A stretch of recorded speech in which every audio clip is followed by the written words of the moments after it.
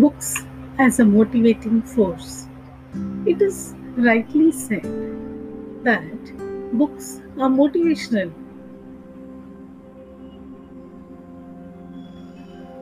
I read somewhere that you can fall into a book and stumble upon the thoughts of someone who walked this earth long before you were born, and yet astonishingly feel you have met a person who really understands you, whose writing speaks to you. You can choose to read a book that matches your mood. You can read a book that instructs and informs you. You can read a book that elevates you and takes you to a higher plane of existence. You can read a book that offers you solace and comfort when the hurly-burly of the world gets to be too much.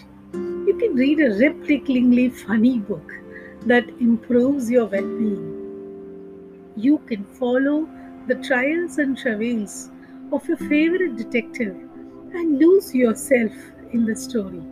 I could go on and on. I am a book lover and read all the time. I have books ready at hand to suit my every need.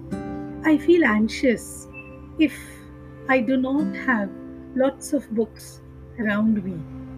I have adapted to reading ebooks to satisfy my craving for books of all genres. That would have been impossible to fulfill if I had stuck to print versions alone. Reading books is as necessary to me as breathing. I am not exaggerating when I say this. I love browsing through bookstores and have spent some of the happiest hours of my life in well stocked libraries.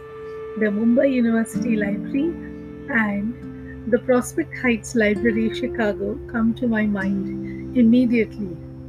That seems like a fairy tale given the current pandemic situation.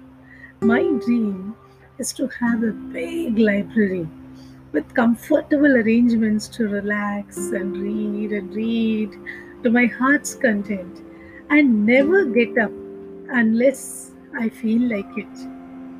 Here's to all the bookworms out there.